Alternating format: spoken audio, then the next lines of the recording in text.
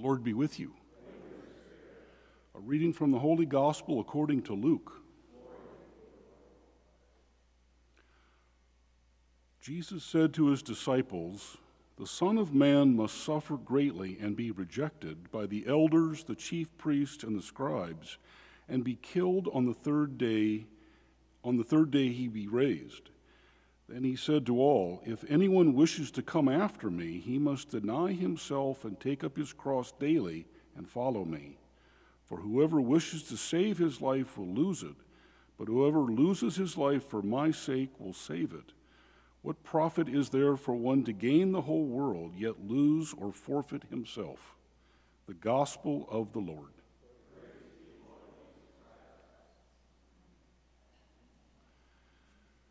Well, good morning.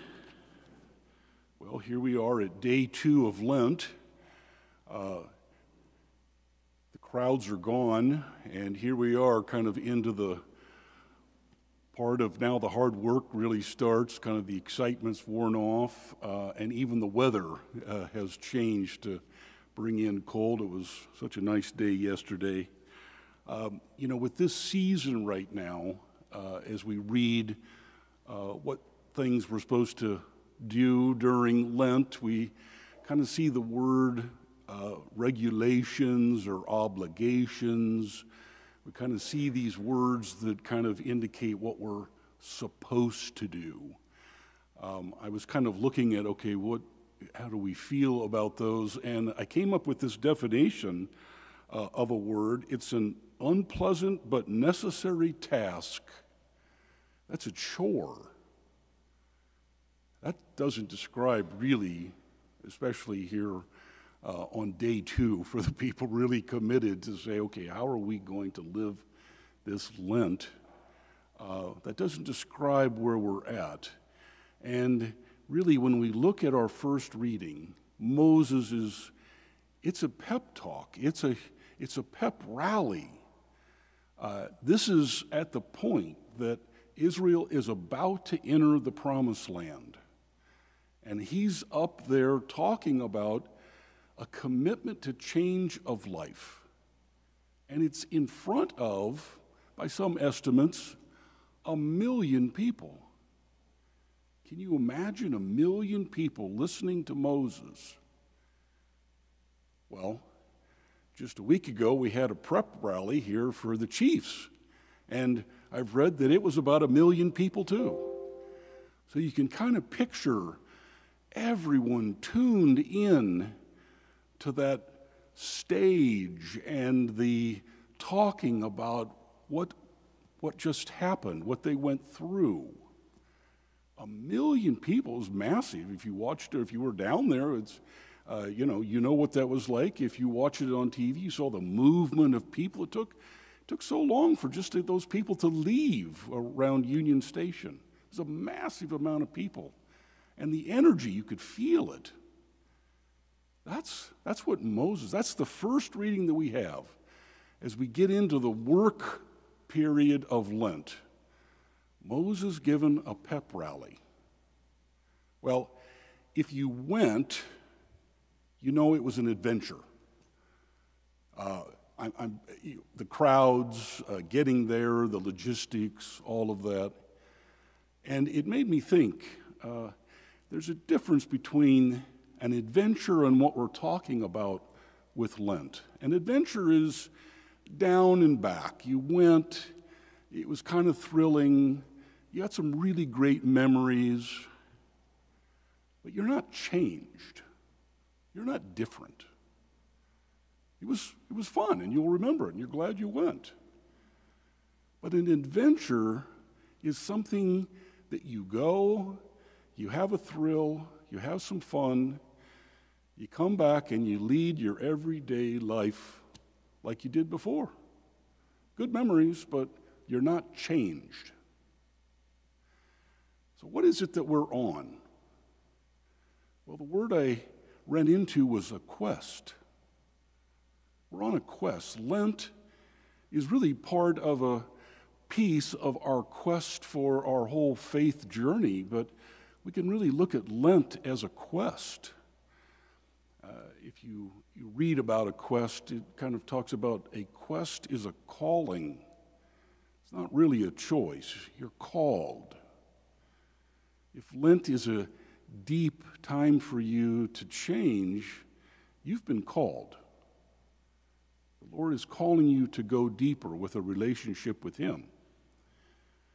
A quest involves discomfort, pain, suffering. That's what a quest is, because to change means you have to suffer and have a little bit of pain. That's exactly what Jesus is telling us. Deny yourself, pick up your cross daily. Deny yourself. That's a painful thing. And that's what we're called to do during Lent, but for a reason, to be changed forever. We get through Lent, we have Easter, we're not the same. We enter next year's Lent as a different person than we entered this year's Lent. It's a continual coming closer to Christ. Now, I was looking at a couple of saints that could help us understand this idea of pain and suffering. And St. Teresa of Calcutta, Mother Teresa, she said, "Love to be real, it must cost, it must hurt, it must empty us of self." That's the pain. I put myself after. So all of the things that I do during Lent, it's to remove myself so I can make room for the Lord. I'm making room for love. That's what we're talking about. That's what Mother Teresa was talking about. To make room in us, we have to remove ourselves so that love can fill us, and that requires some pain. The other one was St. Teresa of Lisieux. I love this first part. Love proves itself by deeds. Love proves itself by deeds. So she said, "How am I to show my love? Great deeds are forbidden from me. The only way I can prove my love is by scattering flowers. And these flowers are very little sacrifices, every glance and word, and the doing of the least actions for love." Every coincidence that comes at us during the day, all during Lent, we can approach it as, well, maybe it's an inconvenience, or it's a little bit of trouble for me, or we can say, the Lord has given us an opportunity to approach it in a different manner. Why is the Lord here? Why did He put this person? Why is this? That's our opportunity. That's what St. Teresa of Lisieux is talking about. These flowers are these opportunities for us to have the little things that we do to approach a situation with love. And when we do that, she calls that a flower. Now, I was thinking, we don't have any flowers during Lent. Of course, I'm married to the AE person, so, this is a time of no flowers. And here, Lisieux is saying, no, there are flowers. There's plenty of opportunities for little flowers, little sacrifices that we do. And what do we do with those little flowers? We're reminded, yesterday was a very public display of our repentance and our fasting and alms, everything that we're doing. Going forward, it's supposed to be in secret. Our fasting, alms, everything else is in secret. They're hidden. God knows they're there. He's watching. He is seeing the proof of our deeds, the flowers that we create by these opportunities. So, as a visual here, when we come to Mass every day, we can bring those invisible flowers that we've cut and we fill the see-through vase so that we aren't in public, we're doing it in secret. But that's really what we're trying, that's the meaning of the Mass.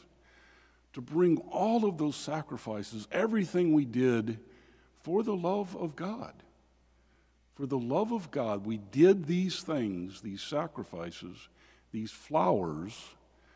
We should bring these flowers to Mass and fill up this vase every time we come. And when we do that, every time we do it, we're removing self and we're getting filled up with love. This is a quest. That's the reason we're here. A quest to be changed for these next 38 days. And that's our goal. Let's stand and offer